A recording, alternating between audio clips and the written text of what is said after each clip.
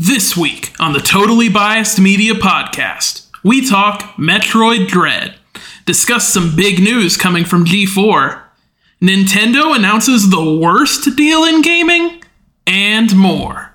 Stay tuned for another ball-morphing, screw-attacking, beam-grappling episode of TBM.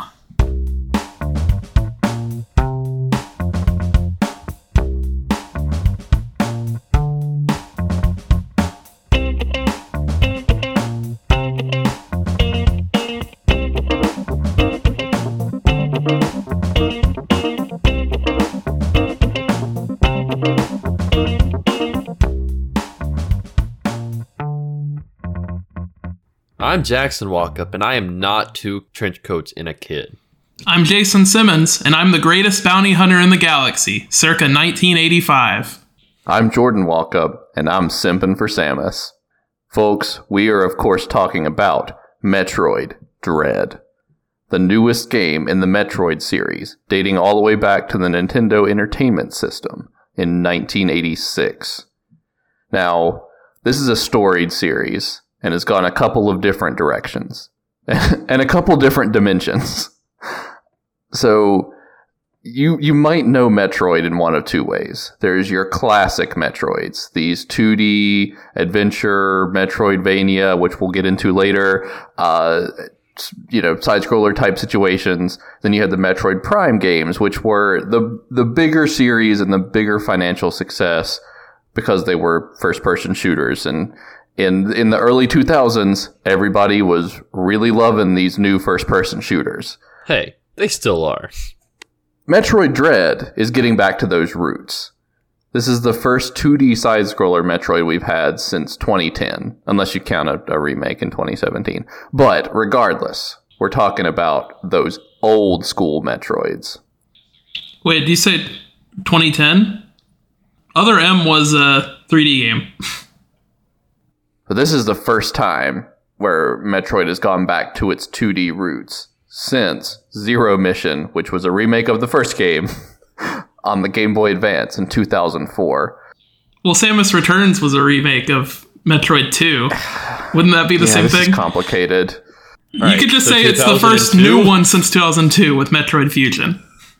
Yes, Metroid Dread is the first new 2D Metroid game since Metroid Fusion from 2002. Whew, this is a tough one. Okay. He's going to cut it, but we had to use several takes to get here. Don't let him silence me. Okay, so let's talk a little bit about the story of Metroid. So Metroid follows Samus Aran, the galaxy's most dangerous bounty hunter. And over the last 25 years or so, she's gone around and defeated a whole bunch of intergalactic monsters, an entire species of aliens, which is a good thing, and we'll explain why later. She's prevented a couple of potentially humanity-ending cataclysms. Basically, Samus has done it all, and this time around, things are looking pretty good. The Metroids are gone. They thought the X-Parasite was gone. But oh no. But the X-Parasite from Metroid Fusion has now showed up on this random alien planet called ZDR. So that's not really Samus's prerogative. She's already dealt enough with these guys. So instead of sending Samus, the Galactic Federation sends 7 of these indestructible survey bots called Emmy to go and check out what's going on with the X-Parasites. But as soon as they land on the planet, they all just mysteriously go offline. And these are incredibly valuable, incredibly dangerous, just overall something that they need to know what's happening with. So the Federation sends Samus to ZDR to figure out what happened to the Emmys. And pretty much as soon as she lands, she is attacked by a big old bird person called a Chozo, which are an ancient race of bird people. They kind of took Samus in and taught her a lot of stuff. They're also like harbingers of all kinds of bad things to happen in the universe. It's all kinds of stuff. All types of good things too. But the most important thing, I believe, is that they were thought to be extinct. Yes. And now there's just at least one of them just on ZDR, and it's got this big metal suit, all kinds of crazy powers, and it kind of beats down Samus. And the game starts as Samus wakes up in the planet's innermost core, real far away from her ship, and all of her abilities, equipment, basically everything about her suit except for her most basic gun is just gone. She has physical amnesia. She has physical amnesia, which is the first time this game will make you roll your eyes. But she's got to get her stuff back. She's got to find out what happened to the Emmys. She's got to confront this big old bird guy. And that's all you got. You got to figure out the rest on your own. Now, game's pretty straightforward in terms of how it's played. It's very much in line with previous Metroid games. So I wanted to check with the two of you. What is your history with Metroid? Like, how many of the games have you played in the past? And to, like, what extent? Jason, I know you've been into a lot of them, so let's start with Jackson here. Have you played any of the other ones in the series? I have played some of Samus Returns. Gotcha. Actually, we've talked about that. Yeah. I've never, I didn't beat it. I don't even think I got close. But, like, it was really fun what I played of it. It's definitely the most similar to Dread, both in terms of how it plays, the visual style. And they kept sort of has a similar progression. The counter. I believe that was added in Samus Returns. Yeah, they kept the counter, which is now a crucial part of Samus's kit. So, Jason, what's your history with it? I mean, I haven't played that many of the 2D Zelda, the 2D Metroids. I've played a little bit of the original Metroid, like on emulators and stuff, and I was like, wow, this is too old, and I'm not a huge fan personally. And I played Super Metroid, which is the only 2D Metroid I've actually like played and beaten all the way through before Dread, and I enjoyed Super Metroid. It was pretty fun. And then I've played the main series Metroid Prime games, 1, 2, and 3. I haven't played Hunters or Federation Force.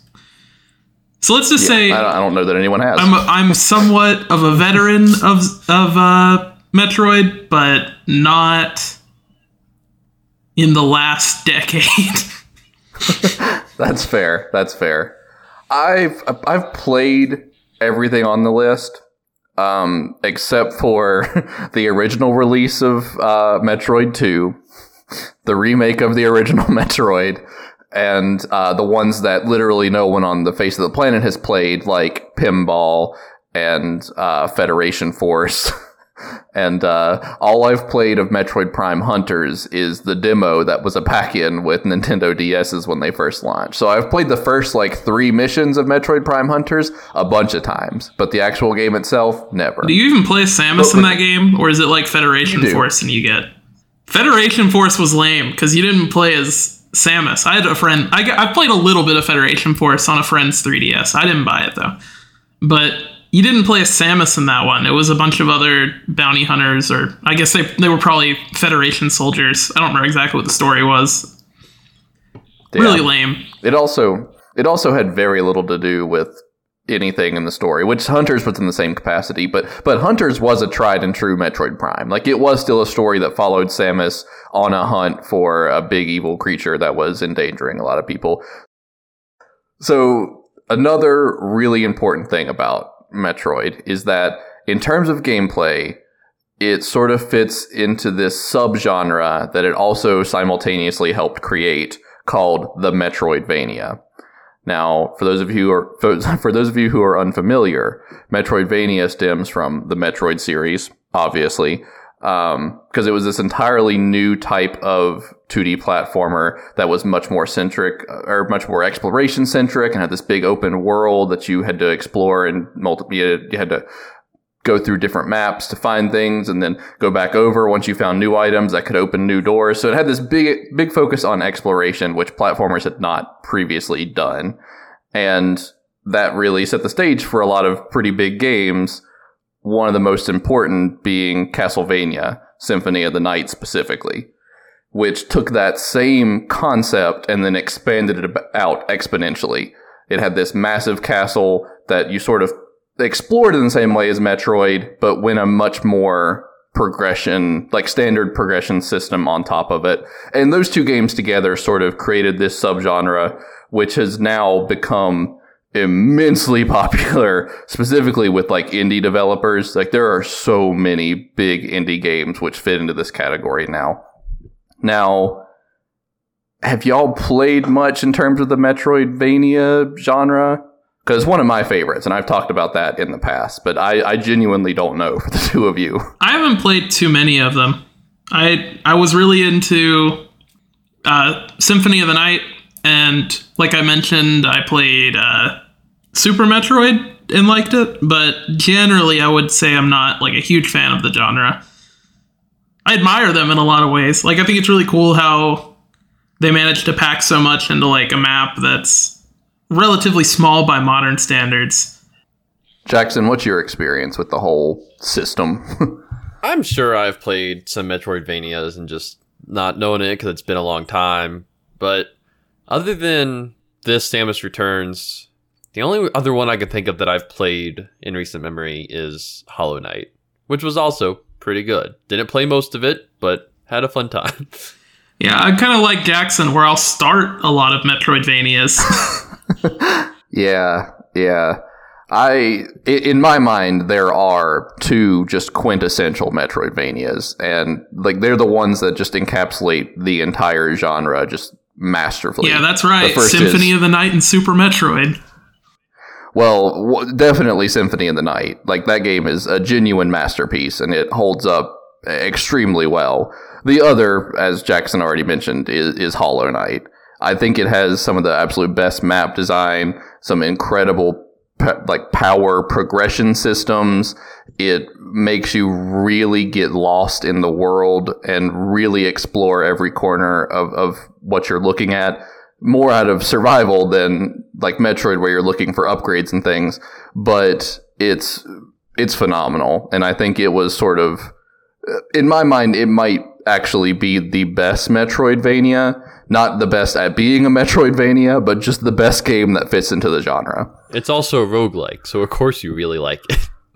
Well, it's not really roguelike, but it does have a progression system that's sort of akin to like Dark Souls. Yeah, I would say it's more of a Souls-like. Yeah. That's my new term. God, subgenres suck. I said Souls-light. Yeah. You know, like how we have roguelites and roguelikes? This is a Souls-light. Yeah. That fits it perfectly. I personally really preferred Super Metroid over Symphony of the Night. Like, I think Super Metroid's about as perfect as you can really get with the... maybe I should play Hollow Knight and then I could say more. But like, based on the Metroidvanias I've played, like I really feel that Super Metroid is like perfect in that place where it gives you the items, like the new items that you need at like a good pace. It's really obvious like where you need to use them. It doesn't have as many issues like the original Metroid, where like it's not always obvious how to use your new abilities because it was in a manual instead of actually in the game. Super Metroid actually puts everything in it. Metroid has a problem right at the very beginning where it gives you missiles and you come to your first missile door, and for some reason it takes 5 missiles to open a missile door in the original Metroid. Yep. I really feel like by Super Metroid they had managed to kind of get rid of issues like that. They started to think more intuitively and less just like, how does this work on paper? And they started to push it towards, how would people reason this out? And I think that went a long way. Super Metroid's also just really good looking. Yes, absolutely. It is still a gorgeous game. Like, I think it's some of the best pixel art ever. And I think what Super Metroid does incredibly well, and what I think Metroid Dread does really well as well, is it really makes use of every inch of its space. Like, everything in the game feels very intentional. And I think that that's something that is incredibly important to the Metroidvania genre. But we've laid out our biases about Metroid series and the Metroidvania genre as a whole. So let's really get into it. Jackson, how is Metroid Dread? And before you start talking, I do want to get in here real quick at the top and say it's exceptional. Okay, you go ahead. I do really like it. I definitely have issues with it, but I still think overall it is really fun. One of the key things I want to point out, I don't know if it's traditionally a big thing with Metroid games, and it may just be more evident because of the Emmy zones. The movement in this game is really good. Yes. Yes, it feels fantastic. Yeah. And the Emmy rooms really let that shine because, you can't defeat the Emmys unless you get a certain one-use power-up, but... and it really lets the movement shine, because, especially once you get things like the Morph Ball and the dashes, I think movement is definitely a big part of this game. Yeah, I would definitely agree. And the way that you can dodge under enemies if you need to, especially there's a part pretty early on where you need to stand on a button while an enemy is chasing you that raises some water so you can go through a little pathway. It's a 1 block high one, so you can only slide into it because you don't have the Morph Ball yet. And that part's really satisfying because the Emmy, it travels on the roof to get to you, so it's right on top of you when the button's done. I assume it's probably scripted to where the Emmy's really close by the time it actually finishes up. And you have barely any time to just slide right under the Emmy and escape, and it's super satisfying. Yeah, that also the movement's very fluid, but that also just brings me to how good the inclusion of Emmys in this game are. The Emmy rooms are definitely my favorite part of the game, because until you find the power-up, which you can't even do the first time you come to most Emmy rooms, you're just helpless. You gotta run. That's the dread part. Yes, it is heavy on the dread, and I think that is a very cool way that they did it. I think for me, it's really hard to say whether I think Dread is better or worse than classics like Super Metroid or Fusion, which are both incredible. But I think that just in terms of the feel of this game, I think it's the best in the series, by a pretty good margin. And I think everything else, it definitely still competes with Fusion and Super Metroid. Literally for the entire run of this game, which admittedly is rather short, it's just fun, the entire time through. Even just going back to hit items I missed was still just a lot of fun, just because getting around in this game is cool. Yeah. I definitely agree that the Emmy zones are a really big part of this game. They feel completely different because when you're in normal rooms, you can just generally, run through full speed and just take out enemies that are in your way. But when you get to the Emmy zones, you can't do anything against an Emmy except run. If they catch you, there's you have a small chance to escape. And sometimes you'll get several in a row and start feeling really confident in yourself, and then you'll... I think the timing on those is randomized every time. It is. So there's not a great chance that you're going to get away from them. But when you do, and you slide under them and escape through a nearby door or something like that, it's so satisfying. But usually when you're exploring through their areas, you're kind of sneaking around. You get an ability that lets you turn invisible so they can't see you, but... you're also limited in mobility. You lose your dash when you're invisible, for example, and then for a while afterwards while it recharges. Yeah, my only issue with the Emmy zones is that I think you find out too fast how to beat them.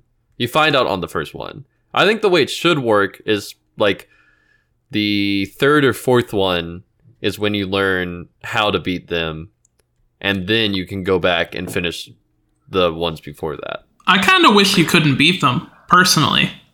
I think when you're coming back later to explore, it's kind of lame when you get to those Emmy zones they'll fill up with generic enemies, but you lose out on that cat and mouse game that you're playing with the Emmys normally. Yeah, I think, I agree with that, yeah.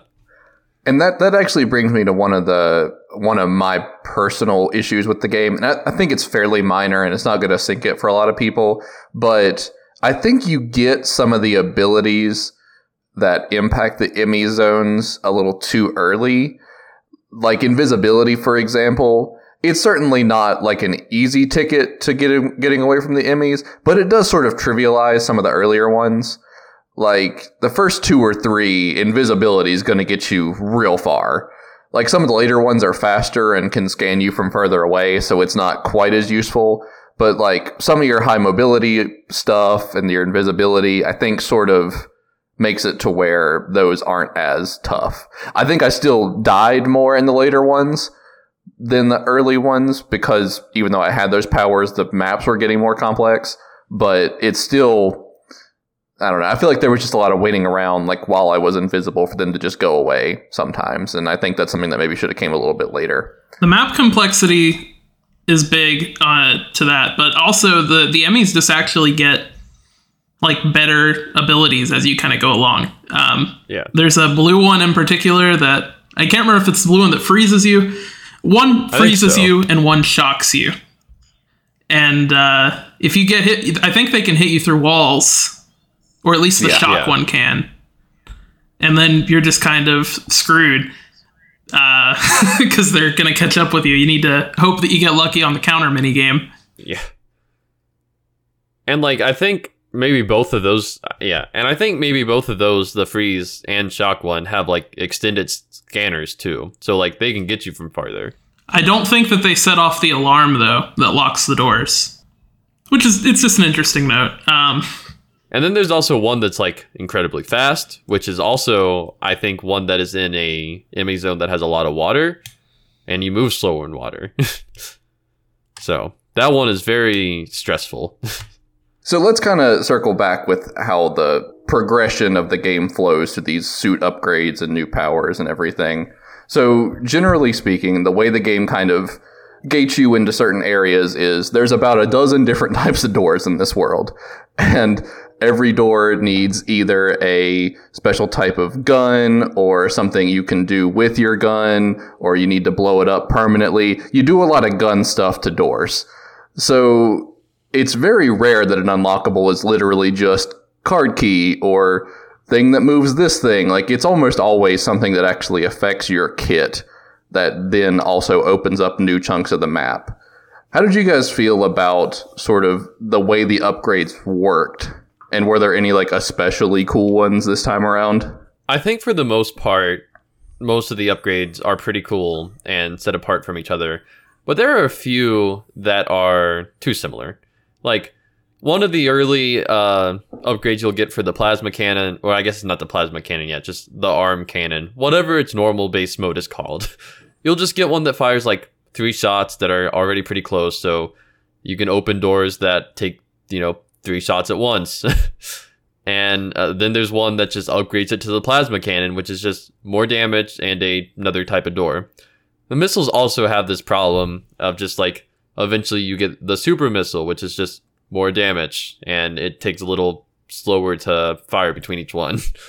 And then the frost missile, which is still a little similar, not as bad though. The problem is like, it does freeze enemies. It just takes a little too many, in my opinion. Yeah, no, I mean, I kind of understand what you're saying.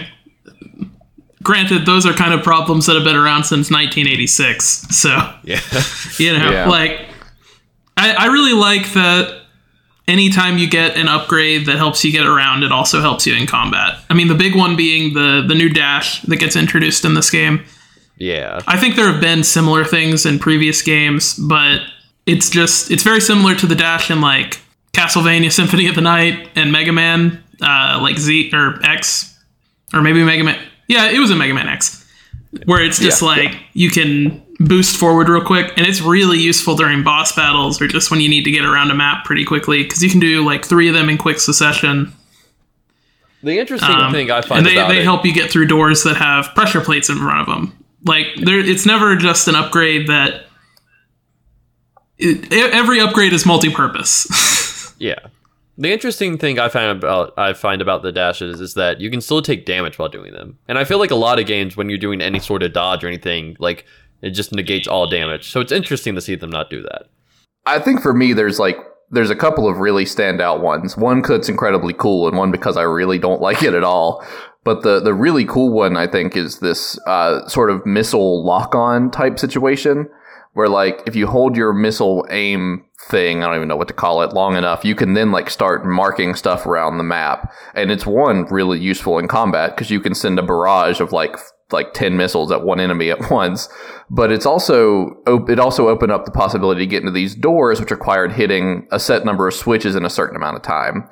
And I think I probably spent like 10 minutes the first time I encountered one of these, just thinking like, man, I'm too slow at this. I got to get faster. Not even realizing like, oh, there's obviously an item that fixes this.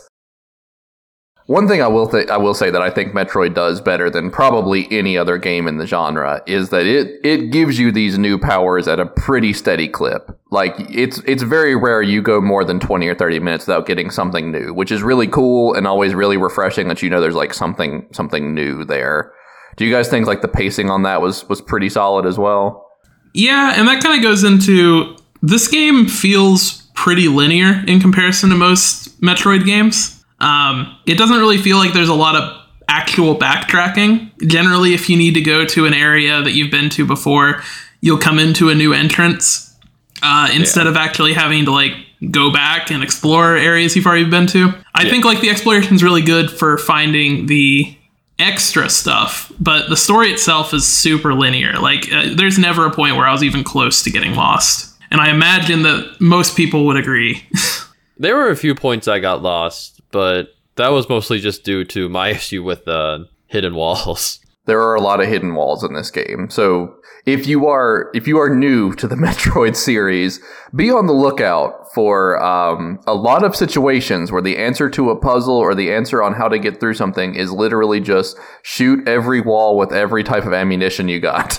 It's a little bit annoying. It's definitely going to alienate some fans, especially people that have not played a lot of Metroid in the past. I'll go ahead and say I really do not like that they do that, but I still really enjoy this game. So if you don't like that, still definitely try this game. The minimap highlights any areas that have hidden blocks on them, so you're never going to be like completely lost. What did you guys primarily play the game in? Almost exclusively docked. I played it once handheld while I was going back exploring just to kind of see what it was like, but almost exclusively docked. Yeah, about the same for me. I had to drive my mom to a doctor's appointment, and while she was at the doctor's for like a couple hours, I played handheld mode. So I think I only played this in handheld mode, and I'm definitely going to go and try it in docked mode since I haven't yet, but this game has the same issue that Breath of the Wild did, and probably a few other games, I don't know which ones though, where it had a lot of frame rate drop issues while in handheld mode. Yeah, I also think that the controls feel a little bit clunkier in handheld mode. Like sometimes you need to hit multiple buttons, and the way that the handheld Joy-Cons are set up, it doesn't really feel great. Well, aiming with the Joy-Cons is hard, and this is a game with lots of guns, so yeah. That's a big reason I want to try it in docked mode, just to see how much better it is with the Pro Controller. Yeah, I would definitely recommend playing it in docked mode with the Pro Controller. It definitely makes stuff like using the speed boost and the shine spark a lot easier. And speaking of aiming in this game, this is not a complaint, more of just what I would have preferred. I think this game should have been a twin stick shooter. That was sort of my impression at first too. Like, I like what they did, but when I was looking at videos of people playing the game, like, prior to launch, I just kind of assumed it was a twin stick deal. Like, moving with left stick, aiming with right. It's not that. I just assumed it was exactly the same as Samus Returns. Is it not? Well, it is. Yeah. But I was expecting more change because now there is an honest-to-God dual stick in play for the Switch, which there was not for the 3DS. I imagine they probably didn't want to alienate people that have played the series for years. Yeah, no, and I mean, I think what they landed on was fine. It's just, it's not what I was expecting going into it. I don't think I would like it as much, as a twin-stick shooter. I think it would be really nice. I can definitely think of times where it would be very nice if it was a twin-stick shooter. It would make moving and shooting easier, obviously, when you're trying to get around quickly, but I kind of you need to know where you're going to be standing before you start shooting, really. Yeah. If you want to actually have any fine aim. I think that there's kind of a thoughtfulness that having to stop to aim kind of adds to the game. Yeah. And I think that's also essential in the boss fights. Like the twin stick thing would be nice for smaller enemies on the map, but for the boss fights to really hit the way they're supposed to, I think you need to have that level of stopping, like knowing that you're safe. You need to have a hand on the buttons so you can use stuff like your dash and your counter. And if you had both of your fingers on the sticks, then it would be a lot harder to get over and use the counter appropriately. Yeah. Because, I mean, think of how many times you missed the counter just because you needed to move your finger from, like, Y to X. You know? Imagine if you had to move it from the stick all the way up to X. I guess they could have put it on the stick, like clicking. But I don't like clicking the stick anytime. Me either. I hate it in almost every game. Generally, I don't like clicking the stick. Especially not on the Joy-Cons. Let's kind of hone in on those boss fights for a minute, because they're a real big part of this game for sure. I know there has been some contention amongst the three of us about them, but what did you guys think? Like overall, what were the boss fights like? I really like the mini boss fights that you're constantly doing against I don't remember exactly what they're called, like the Chozo Spearmen. I don't know if they're Chozo soldiers or what. There are two different sets of Chozo enemies that you fight. One of them has a giant spear and the other one has like a gun. I really like the ones with the spears. I think those are really fun. They kind of require like a good handle on where you're at and like reading them and getting out of the way at the appropriate times. They're very nice. And I like the boss fight with Kraid a lot as well. It felt like a very classic that's my favorite Metroid boss fight. And the boss fight against Kraid's the giant dinosaur that was chained up. Yeah. He's a series regular. Yeah, he's all the way back from, I believe, the first game in Metroid. I know he was in Super Metroid. But there's another boss fight against some X experiment. I don't really know. I don't remember what its name is. I think it's just like experiment in some numbers. That boss fight was very nice as well.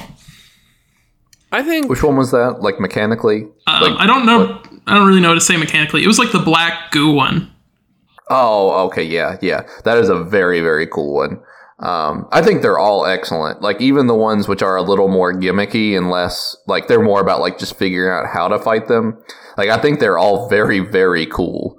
And there's a lot of variety in terms of what you need to do to fight them. The one exception being that most of them are only really vulnerable to the missile. So you spam missile a lot, but, like, otherwise, you're doing a lot of different stuff in the boss fights, which is cool. I don't think any of the boss fights are bad. They're just, I don't know. I just found them all to be pretty boring. None of them felt special. I think they all felt like a big send-up of the abilities that you've learned so far. Yeah, absolutely. So I guess in a lot of ways you could say, like, it just felt like fighting normal enemies, I suppose. But I think they required, like, more precision and, like, actually knowing what you're doing, being able to read, like, the attacks that they're about to do, as well as, like, actually using any new abilities you got. Like, when you get... There's a giant scorpion, I guess, that you fight not long after you get the ability to stick to certain walls. And I think, like, that ability is really put to the test there, like, knowing when you need to use it and, like, shooting from walls, which I didn't even know was a thing until that boss battle. Yeah. I will also jump in here to say that the final boss in this game is phenomenal. I won't get into any spoilers about the mechanics or story elements of that, but it's a very, very cool fight. Also, very cinematically cool. Yes, absolutely. Yeah. And also, I mean, if we're talking about bosses, I mean, the Emmys are sort of the big ones in this game, even though you only really quote unquote fight them in one shot there. But like, just every time you face the Emmys, it's very cool. Like, I was genuinely like on the edge of my seat sometimes, and if I knew an Emmy was close and I was really close to like finding something I needed or finally getting to an exit I've been pushing for, like every time you're up against the Emmys, it's very, very cool. Yeah, and one thing I don't like about them is that you kill them all the same way. Yeah, I wish that there was. I wish maybe like some kind of environmental way that you had to kill them. that was different for each one. Like maybe you make the one that shocks you shock itself to death or something. Or, you know, like the one that freezes you, you have to kill it with lava. Like, I think that kind of thing would have been cool to see. But instead, you kill them all the exact same way by using you fight a mini boss against like a floating brain, and then you absorb special power from it that lets you get two different types of guns, basically. One that'll eat through the Emmy's armor, and then another one that you have to charge up that'll instantly kill it. Yeah. I just wish there was a little bit more variety to fighting them. Yeah. That said, there is a lot of variety to, you know, escaping them that I think serves the game really well. Yeah. And you do have to find the right place anytime you need to fight one. Because the gun that takes out their armor takes quite a while to do it, and they'll stalk towards you slowly, like trying to kill you. So if you don't have like a long enough runway between you and the Emmy, it's going to get to you before you take out its armor or before you charge your gun, and it's just gonna instantly kill you. Right. That reminds me of my favorite moment in the entire game, which I hadn't really gotten into. So there is, I guess this could go a couple different ways depending on how you are fighting the Emmys and like the route you take. But there is one where you have to get up high, because the only spot where there's like open road for the Emmy, for you to shoot the Emmy consistently, is when it's climbing on the ceiling at you.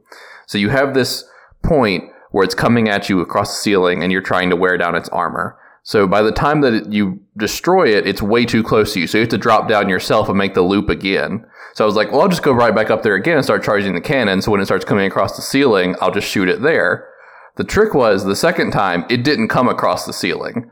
It was coming up from under me, and I couldn't see it. So I'm there charging my cannon, knowing any second now it's going to turn a corner and be right in my face. So I have the gun fully charged, and just like I think I was like actively sweating in this scene. Like as soon as I see it, like the millisecond it's on screen, I shoot it. And like, I don't know why. It was just such a cool moment when I finally killed it in the midst of not even seeing it until like the second it was there. Yeah. When you're using the anti-Emmy weapons, it goes into like a first person, or not first person, but like you can only see in front of you. Yeah. Over the shoulder. So you really have to, you know, sometimes you'll think that you're in a corner or something and the Emmy can't get to you, and it'll just come up behind you and kill you while you're charging up, you know, the one-hit kill attack. See, I had a situation like Jordan's, except it ended up coming from behind me because I couldn't see where it was coming from, because when you're aiming, the mini-map goes down. So I thought I was about to shoot it, and then it just gets me from behind. There's a lot of really good moments in this game, stuff like that kind of comes up fairly organically. I think that just also brings up how cool the Emmys are and really have the dread of the game. And I think that sort of ties back to this, like, how fundamentally different that part of the game is, not only from the rest of this game, but the whole Metroid series. Because the Metroid games are sort of a power trip. Like, Samus is incredibly powerful pretty much from minute one, and then over the course of the game, you're getting ways that improve that exponentially. Like, she has all these different bombs and missiles and different types of lasers, and you get a ton of HP as you progress. So, like, she can really take a hit. But the Emmys, they're a one-hit kill, period. Like, they are going to come straight at you, and they are going to stab you in the chest if you don't get away. And, like, that's wild. Like, that's such a fundamentally, like, different thing for a Metroid game. I really like... if you try to block their attacks too early, there'll be like an animation where Samus is like trying to stop them from hitting her, but it'll just be like way too early. It'll just do it anyway. It's all in vain. I think those moments are really like, I think they're really good at setting the tone. Yeah. They're especially good during any part when you're in water, because you counter slower too.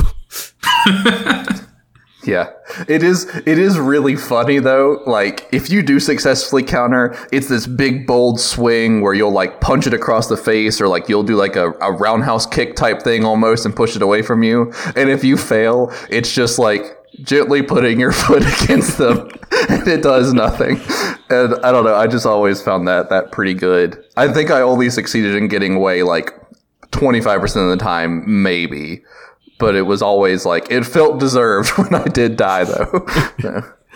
Yeah, I would say my odds were about probably worse. Maybe like 15% of the time.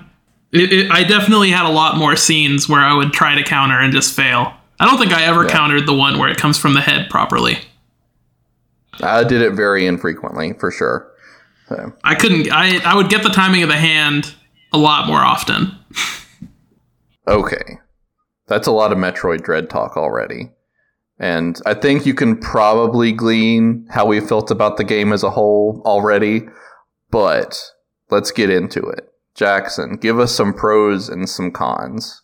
This game is really good. It's got a very nice movement system, tons of upgrades that, for the most part, do pretty different things that are pretty cool. I still think the bosses are just a little too boring. But then again, I feel like bosses for games are just kind of hard to design in general. But except the Emmys. The Emmys are different from the other bosses, obviously. And I feel like I haven't really seen them in any game other than this, unless they're just like a one-off thing. So they're really big in horror games. Like enemies that'll just sneak up on you and one-hit kill you. I think that's where the idea comes from. I mean the whole, like, not being killable part. I feel like usually in horror games, things like that are kind of like a one and done thing, maybe a few other times, but there's 7 of those in this game. And for a while, and for a lot of them, you have to deal with them for a while before you can even kill them, which is also pretty nice. I think you're just thinking of Resident Evil. Generally, like, in horror games, a big thing is like being chased and you can't kill them and they'll instantly kill you. Like, that's in a lot of horror games. Now, it being in these, like, hard-to-find areas, like, or hard-defined, not hard-to-find, areas that are, like, really set aside as, like, this is the Emmy zone, that's pretty unique to this. And I think that's part of what makes this so cool. But, yeah, this idea of there being, like, a recurring villain that pops back up and chases you, that's a pretty common thing in horror games, but not in any other genre. And this is a really nice adaptation of that. But, yeah, Emmy Room's definitely the highlight of this game for me. I recommend this to anyone. If you've, like me, not really played a Metroidvania before, I think this is a good game to get into them. From what I heard, it is, a pretty good one. Jason, how you feeling about it? Yeah, I mean, I kind of agree in a lot of ways with the things Jackson said. I mean, I think that the Emmys are a really cool adaptation of, classic horror game tropes, and I think it's really nice to see. I think this is the first game this year that I've played that really feels like a Game of the Year contender. No, I mean, I really enjoy it. I think that it might be a little bit too linear, but it's a really good send-up and kind of almost a perfection of the Metroidvania genre. Like, it kind of cuts out all the fluff, and it has everything that you'd come to expect from them. Makes me interested in playing. I kind of want to pick up at least Samus Returns, because I know it plays the most similarly. I think that counter that they added in Samus Returns, not really a big point for Metroid Dread, because it's just, using something they've already done. But I think that's a complete game changer, and I think it makes the gameplay so much more fun, in my opinion. So, yeah, I would highly recommend it to just about anybody. And like I said, this is, so far, I mean, this would be my Game of the Year. I think for me, like, I went into this game with probably unreasonably high expectations because I love this series. I love the Metroidvania genre. I sort of had this vision in my mind of exactly what this game was. And in a lot of ways, it went even further above and beyond what I was expecting. Like, I think it's just way more fun than I expected it to be. The bosses are really cool. They do a really good job of bringing back iconic Metroid moments, but still making it feel like a modern game. I think the way the Emmys are implemented is absolutely brilliant. Like, it's just, everything about this game is just so cool, and it's so fun, and I don't know. Like, I don't even know how to really talk about it intelligently at all, other than just, like, this is a very good game. And even if you're kind of not sure about the genre or the series, I still recommend giving it a shot. Really, the only group that I wouldn't recommend this game to are people that are really invested in the amount of time you get out of a game based on the cost. Because I think there is a valid argument that a game that only takes 12 hours to 100% complete isn't always worth $60. And I think there are people that are still going to think that with this one. But if you have any history with the series, you like the Metroidvania genre, even if you just like 2D platformers, there is so much here that is so good. And I'm just thrilled by just about everything about this game. Like even though I had some complaints and some concerns, overall, none of it really soured the fact that it's just a good game. So, yeah, I would highly recommend it to just about anybody. Yeah, I would definitely say if you have a Switch, you should buy this game. And if you don't have a Switch, you should buy a Switch and then buy this game. Honestly, it is certainly up there with Breath of the Wild as like the console great. Oh yeah. Yeah, there are 3 games that I would say that you should definitely buy a Nintendo Switch for. And before that was Smash Brothers and Breath of the Wild, and now I would definitely say to add Metroid Dread to that list. I would say it's Breath of the Wild, Mario Odyssey, and Metroid Dread. Mario Odyssey is a solid one. But we're not talking about Metroid Dread. Or wait, we're not talking about Mario Odyssey. We're talking about Metroid Dread. I thought we were talking about games to buy a Switch for. And we've already talked about Metroid Dread a lot anyways. So, we're going to take a quick break, and then we're going to come back with all the headlines. Folks, we've got some big news. Totally Biased Media isn't the only primo source for video game entertainment anymore. Because G4 is back, or will be in exactly 1 month's time as of this recording.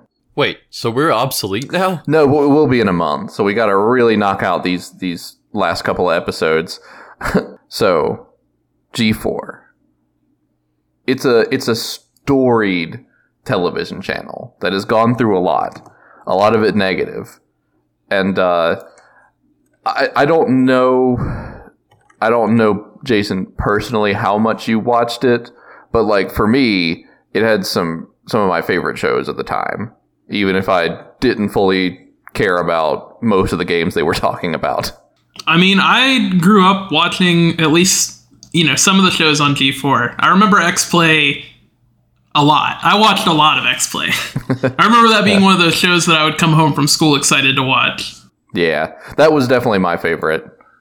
We would sit down with the parents on Saturday mornings and watch, like, they had a whole cartoon block where they would play, like, G.I. Joe, Generation 1 Transformers, and Beast Wars. And yeah. I remember that being, like, really fun. I think we'd watch Attack of the Show right after. So I don't really know what G4 is. So could you sort of explain it? It's literally just a television channel about nothing but video games. Or predominantly video games. It had a big downhill slide near the end of its lifetime where they just started showing reruns of Ninja Warrior, Cops, and Cheaters. Yeah. And it would just be constantly those 3 shows. And it actually makes a lot of sense why it's gone through the evolution that it has. Because I think at its core, this was video game news and reviews. And as we shifted to a more online presence, those things sort of fell into obscurity because groups like IGN and GameSpot were putting out a review literally the minute the game went live. You didn't have to wait until the next episode of the show. So it made sense why it kind of fell off. But I'm actually excited to see it come back now because now we've evolved to have such a weird and specific sense of humor that I think G4 can fit into very nicely if they have the right people writing for it and producing it and just the right people involved from top to bottom. And I think they're being real smart with some of the legacy content because we're going to have Attack of the Show back with Kevin Pereira still hosting it. X-Play's coming back. Adam Sessler will be back with it. It's leaning into some more modern stuff like some esports programming. It's keeping Ninja Warrior, which I guess there are some people that enjoy that. Ninja Warrior's fun to watch. I don't know. I've never gone out of my way to watch it though. Yeah. And now I think it's mostly online, right? Yes, yeah. I don't think I'll watch much Ninja Warrior, but I'll probably tune in for any new episodes of X-Play or Attack of the Show. Yeah. I hope Attack of the Show keeps Attack of the Show wasn't just video games, no, it was, or even just movies or anything. I really liked that it was a show that kind of went into tech, and I really hope that they keep that. What is Attack of the Show? It's just like a variety program. It's news, and they do interviews, and they break down new stuff in the tech world. It's a little bit of everything. It's sort of a comedy forward show that just does whatever it can with video games and movies and tech, and I don't know. It's just, it has a very strange place in the world of television, but I think it's truly a unique program because of that. I remember that they would have segments where they would show really impressive videos that people put together and upload it to YouTube, which I don't know if they'll continue doing that kind of thing, but it was really cool back in the day you'd see stuff like people editing. I mean, this was 2007. You'd see people putting an ATT attacking Los Angeles or something. And it would be these really cool videos. I remember seeing a lot of stuff like that on there. I kind of hope they kind of continue with that kind of thing. I said kind of a lot in that sentence, but I don't know exactly how that would continue. I mean, for one, special effects have gone, they've come a long way, so it wouldn't be that impressive to have an X-Wing flying over a field anymore. I'm very excited to see what this looks like, though. I'm not holding my breath for this being a tremendous financial success, but I'm excited to see what happens. They've already put out some cool content, through YouTube, and they've worked with some other, some specific YouTubers and streamers and just internet personalities to create some stuff before the channel even got started. So it's definitely been cool to see people like Kevin Pereira and Adam Sessler back in the mix. I wish I had any idea of what the new Attack of the Show is going to be like. Yeah, I know. Because they've uploaded plenty of sketches with Kevin Pereira, but they haven't with X-Play, they basically had Adam doing the same thing he's going to be doing on X-Play, but no idea what Attack of the Show is going to look like in 2021. I can tell you for sure it won't look like it did in 2013. Yeah. Which I didn't realize until reading up on this. G4 lasted a lot longer than I thought it did. The network didn't effectively go down until 2014. Now, by then, of course, they had lost a lot of their sort of quintessential programming, but it actually hasn't been that long since the channel went out. It's just, we're seeing a full-on revival, even bringing back some stuff that wasn't around when the network stopped. Or before the network stopped. So, I'm looking forward to it, though.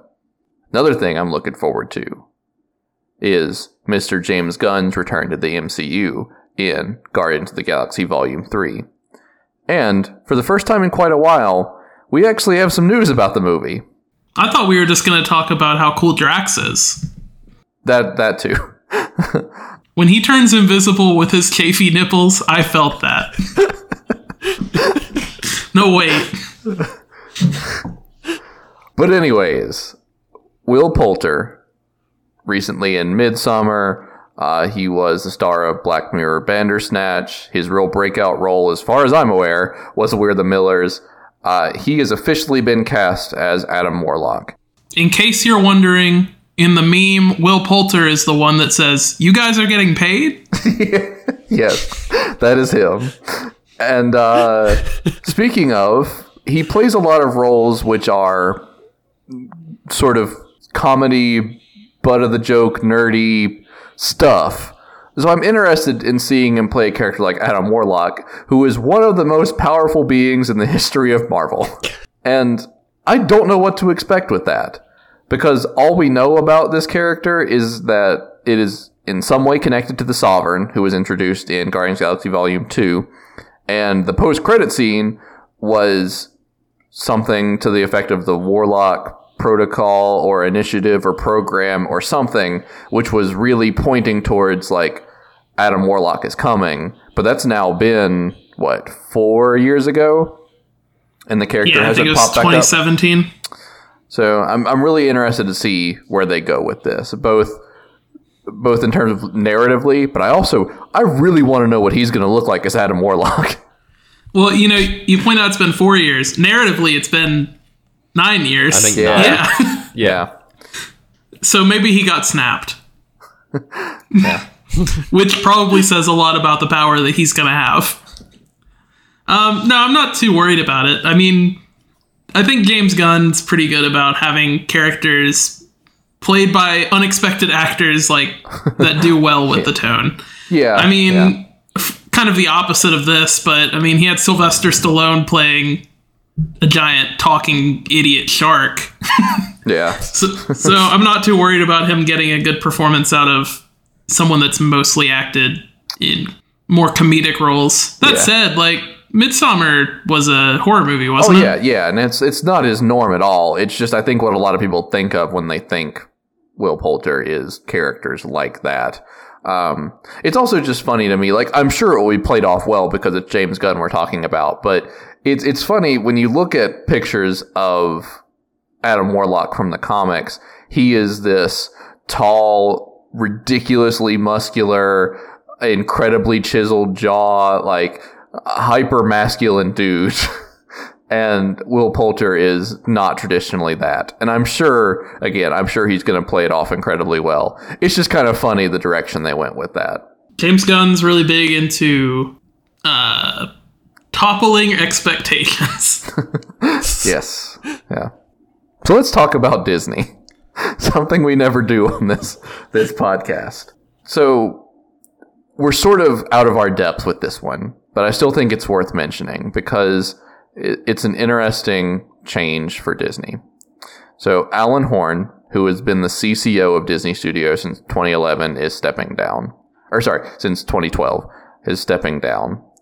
Now, this guy has an incredible pedigree in terms of stuff he's worked on, like Frozen, Zootopia, Moana, almost everything in the MCU, starting with the Avengers in 2012.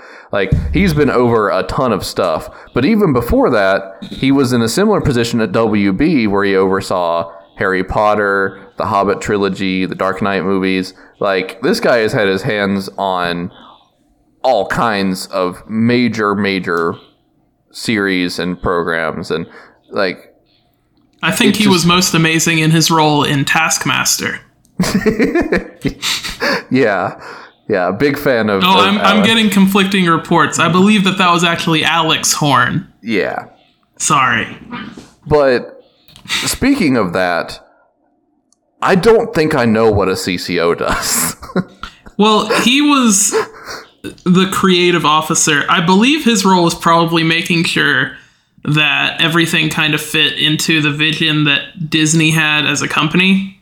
Yeah, and I picture him having a lot of meetings about tone and aesthetic, even if he's not actually doing a lot of, minute to minute changes on stuff. I feel like he was probably involved with a lot of just the way things were perceived a lot of the time. And what's really interesting, and the fact that he's not being replaced, I think, is a pretty telling of what Disney really thought of his place in the company right now. Yeah. I would say at this point, I mean, the big people that kind of answered to him were Kevin Feige, Kathleen Kennedy, Pete Docter from Pixar, and Jennifer Lee from Disney Animation. I don't necessarily know that those people need to be answering to someone like him anymore. Oh, absolutely. They've been in these positions long enough that they probably know what they're doing. Yeah, and even if you're not especially happy with the turn in Disney movies lately, or what has happened with the Star Wars universe, you still gotta acknowledge they are making bank, on a level that most of us can't even really comprehend. So if they keep churning out, movies that are gonna sell $1 billion worth of tickets, I think they're doing all right without the oversight there. Honestly, we might even see better stuff coming out of it. Who knows? Jackson, what are your thoughts on Disney's management style? I don't Look, Disney they do a bunch of bad things. So, it's bad. I personally think that let me restart. I personally think that Disney's management style really pales in comparison to Datney. I hate that. I knew what you were going to say. As soon as you stopped yourself, I was like, well, I know where this is going. In a lot of ways, Disney does what Datney don't. That was a really stretched joke. But, yeah. Disney does what Datney don't.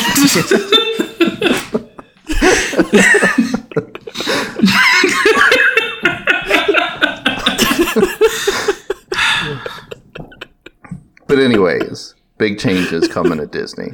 And there's another place where big changes are coming. And it's a lot closer than you might think. Jordan? That was your cue. Animal Crossing New Horizons version 2.0 is on the horizons. So, in a Animal Crossing Direct that happened on the 15th, they really dug into what's to come for Animal Crossing New Horizons. And one, it's a lot of stuff fans have been asking for a long time, but it's also some pretty significant changes for how things are going to work with Animal Crossing in the future. Not only is the game getting the cafe, which people have been requesting pretty much since New Horizons launched, and has been in every game since Wild World, so a pretty significant part of the game being brought in. There are also just a ton of changes coming, which will give you more options for customizing houses and landscapes, and you'll have all kinds of new options for things like fencing and shrubbery, I think.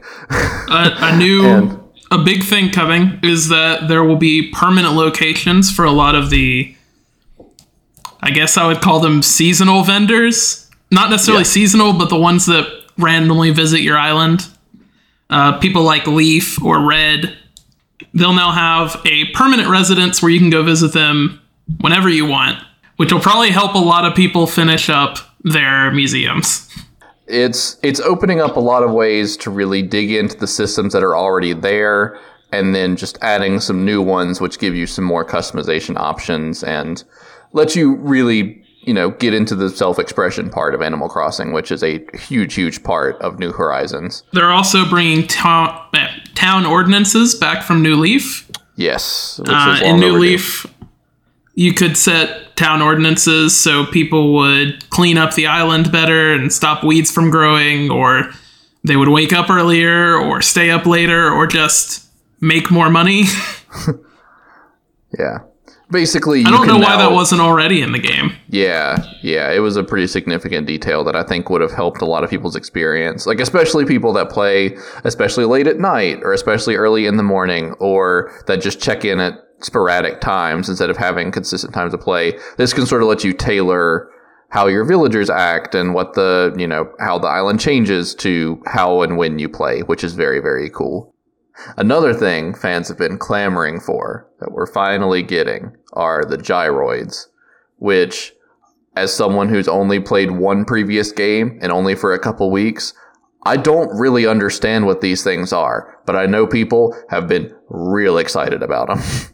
They're basically just noisemakers, aren't they? I think so. Like, you set them on a shelf, and they make a certain tone or series of tones on a certain rhythm. And then if you have more of them in the same room or close together, then they sort of create a background beat or something.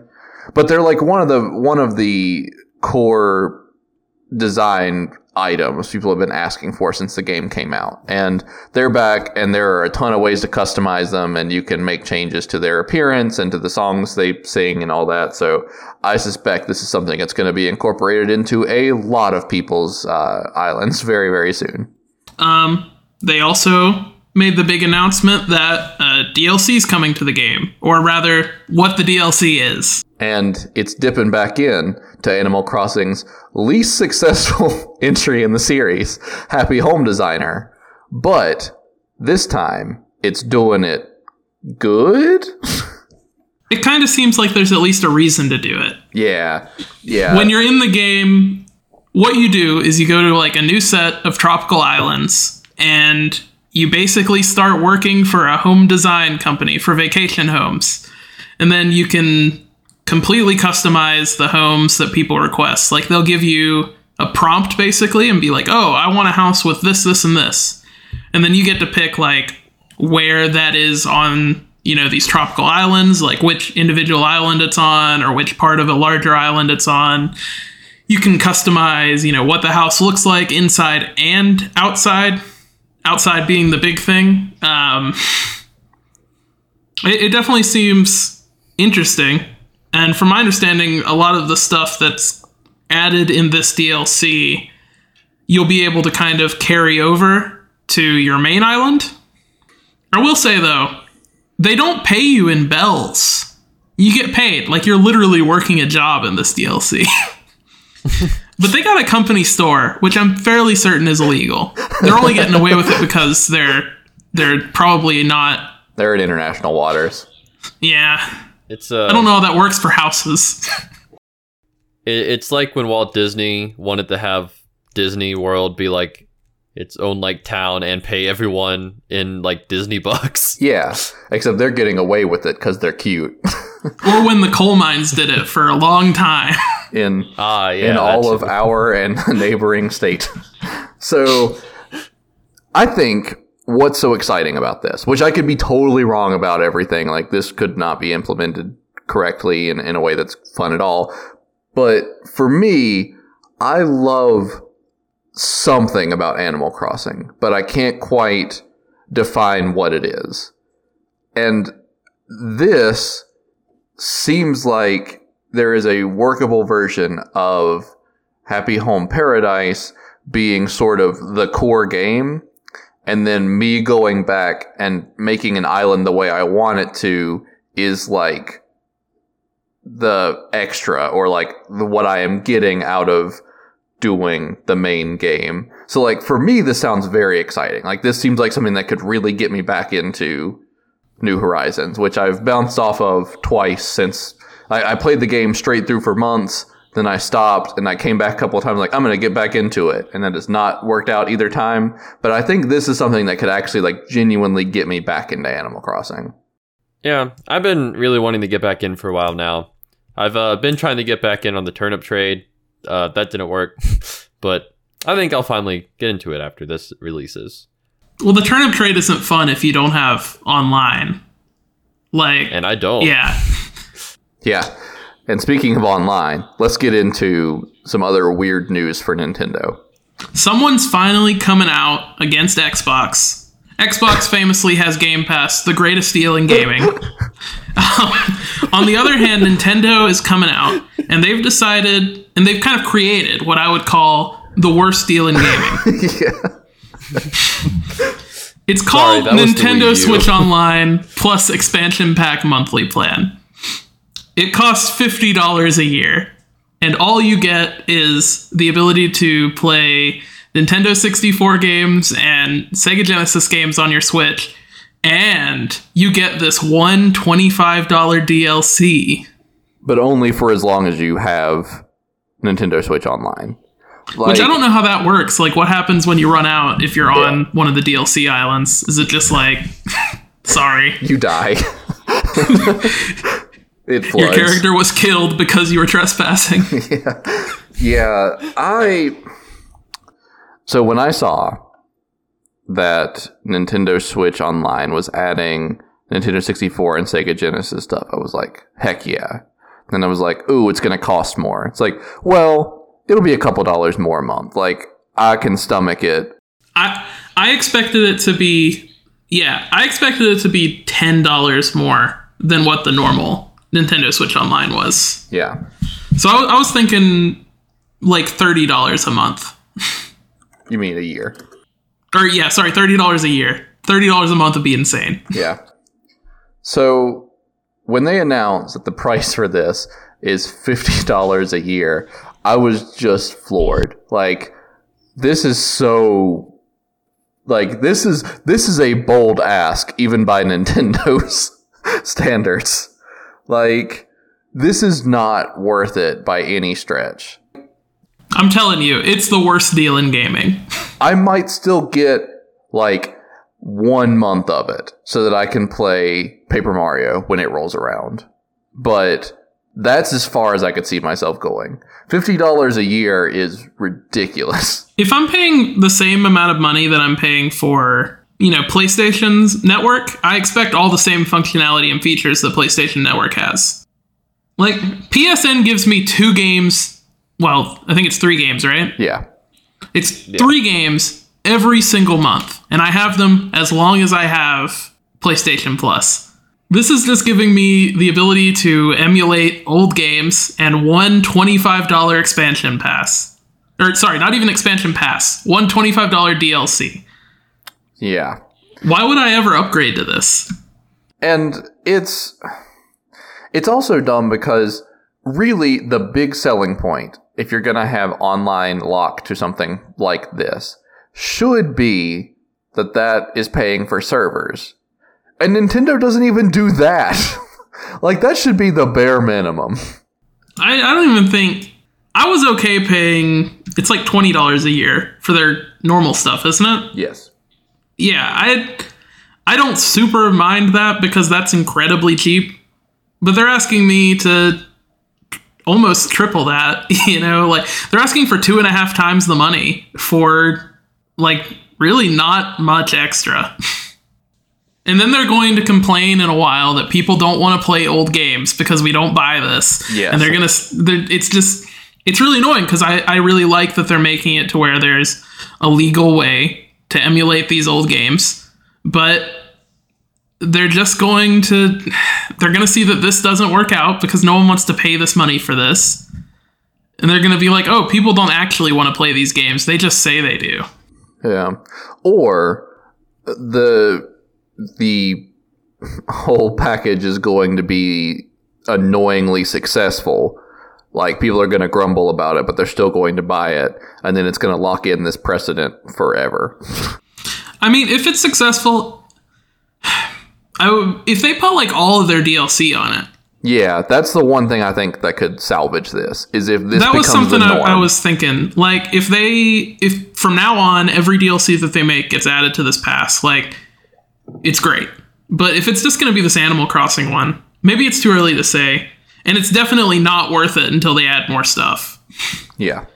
It's kind of weird. I expected something like maybe the expansions for, Breath of the Wild might be added to it as well. But you'd think that they would announce that at launch, considering it's an old game at this point.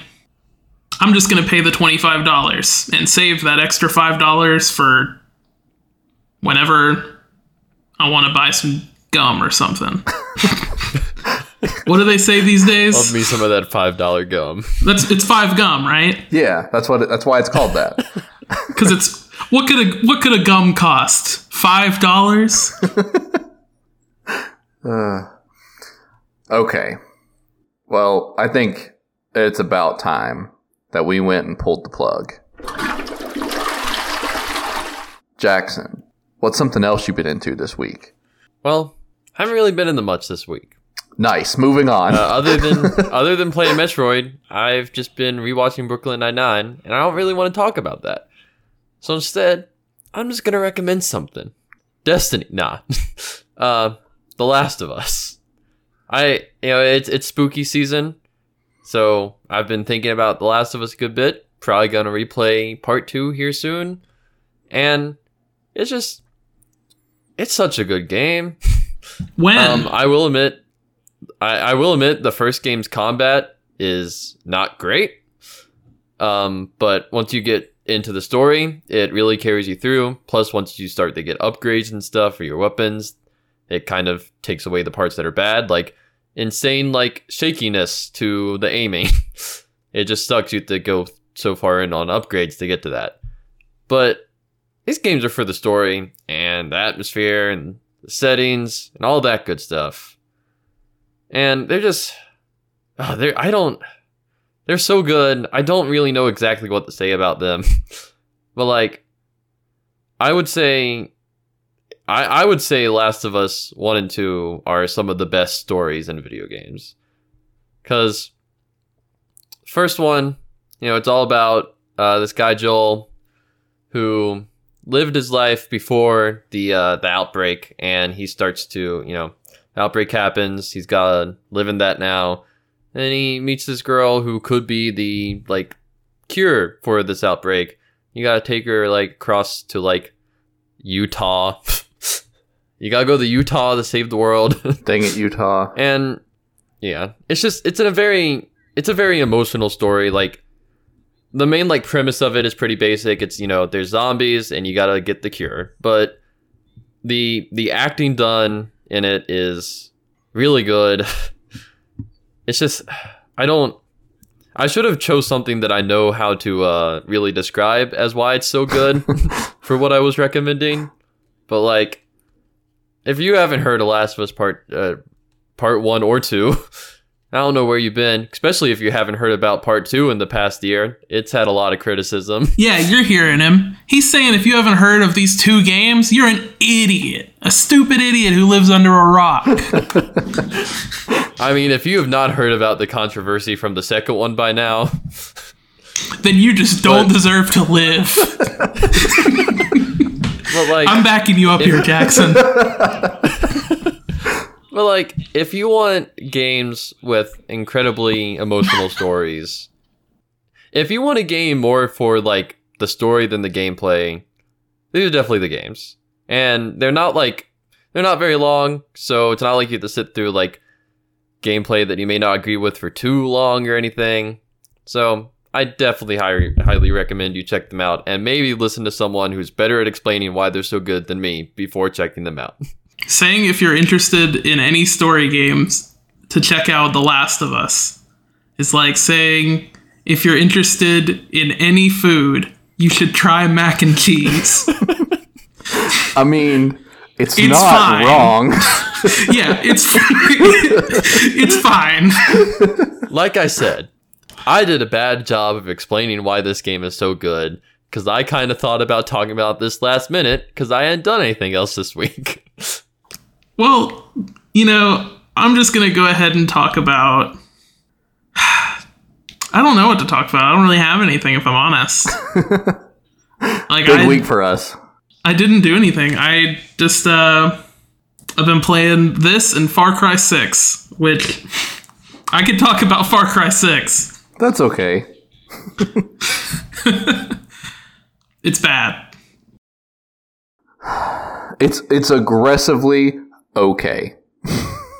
Far Cry 6 is quite possibly the least fun I've had with a game in a long time. And not because any part of it's broken or busted. It's just nothing exciting about it at all. Far Cry 6 is so bad and so boring that we were originally going to do an episode about it, and instead I'm talking about it now. I spent the money on this game strictly because I thought we were going to do an episode on it. I've already wasted the $60, and we were still nah, let's not talk about this. It's just... I don't understand it at all. The characters suck. Jackson, just go ahead and get a refund. It's bad. I was really excited for it when they announced that Giancarlo Esposito was in it, and that, hearing him talk about it prior to, it actually coming out, I was really excited for it, and, the day before it came out, I was like, oh, I really wish I could play Far Cry 6. And the intro to the game is so strong, and it just completely drops off from there. The map is way too big. It's incredibly boring to get around. I've heard maybe it gets better once you get the wingsuit or whatever, but it's just not a good time. And the characterization, especially the main character, is super weird, because you start as this guy who's, he's kind of stuck in the middle of the Civil War, but he doesn't want to be part of it. He wants to flee to America. And then he gets stopped, and his friend, who was part of the resistance, gets killed. And he's like, oh, well, I guess the only way I'm going to get out is with the help of the resistance. So then you go join the resistance. And like 10 minutes later, he's like, I love the resistance. I stand for everything they stand for. Nothing will ever change my mind. And I have already killed so many people at their behest. Like a guy comes up to you and he's like, why do you do this? And it's just like, or he comes up and he's like, you just do this because you're having fun. And your character's just like, yes. And it's like, what? It's just this insane emotional whiplash. It's like, you didn't want to be a part of this 10 minutes ago, and now you're talking like, oh yeah, I just love the chaos. I've just never seen such like weird characterization before in a game. And I don't like the main character either. Yeah. Even past the intro, it's just wildly inconsistent. Like I've finished one. Basically, the game branches off in 3 directions, and I have now finished one of them and done a chunk of a second one. And the first one actually wasn't bad. It was actually like decent characters and some decent missions. And then I went to the second area, and it's just the most aggressively obnoxious, over-the-top people that don't have any motivation that makes any sense at all. Like, there's a lot of inconsistency. Which is ironic, because consistency is literally the only thing that the Far Cry series has going for it. It's the only thing any of Ubisoft has going for it. Far Cry 3 was the last game that was actually good in the Far Cry series. And then every game since then has just been Far Cry 3 again. At least with the main series. I know Abby really likes Far Cry Primal. I actually enjoyed Primal quite a bit. But I also personally think 4 is sort of the height, because it is very similar to 3, but I think it sort of expands upon everything. But yeah, 5 was just aggressively boring. I liked 4 so much that as soon as 5 was available for pre-order, I went and pre-ordered like the most expensive version of it. It's like $100 and some.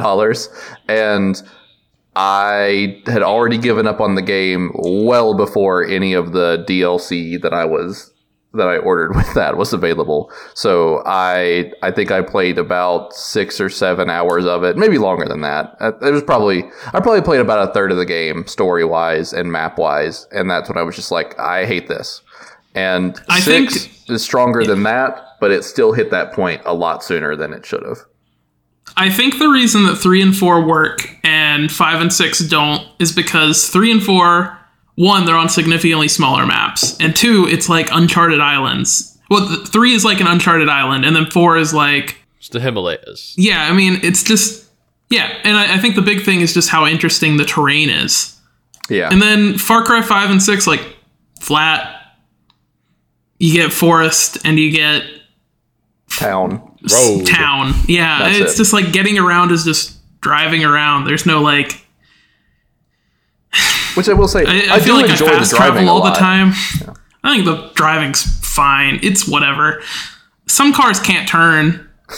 Like there's a buggy that you can find at some of the checkpoints, and it just doesn't turn. It makes no sense to me. I don't know.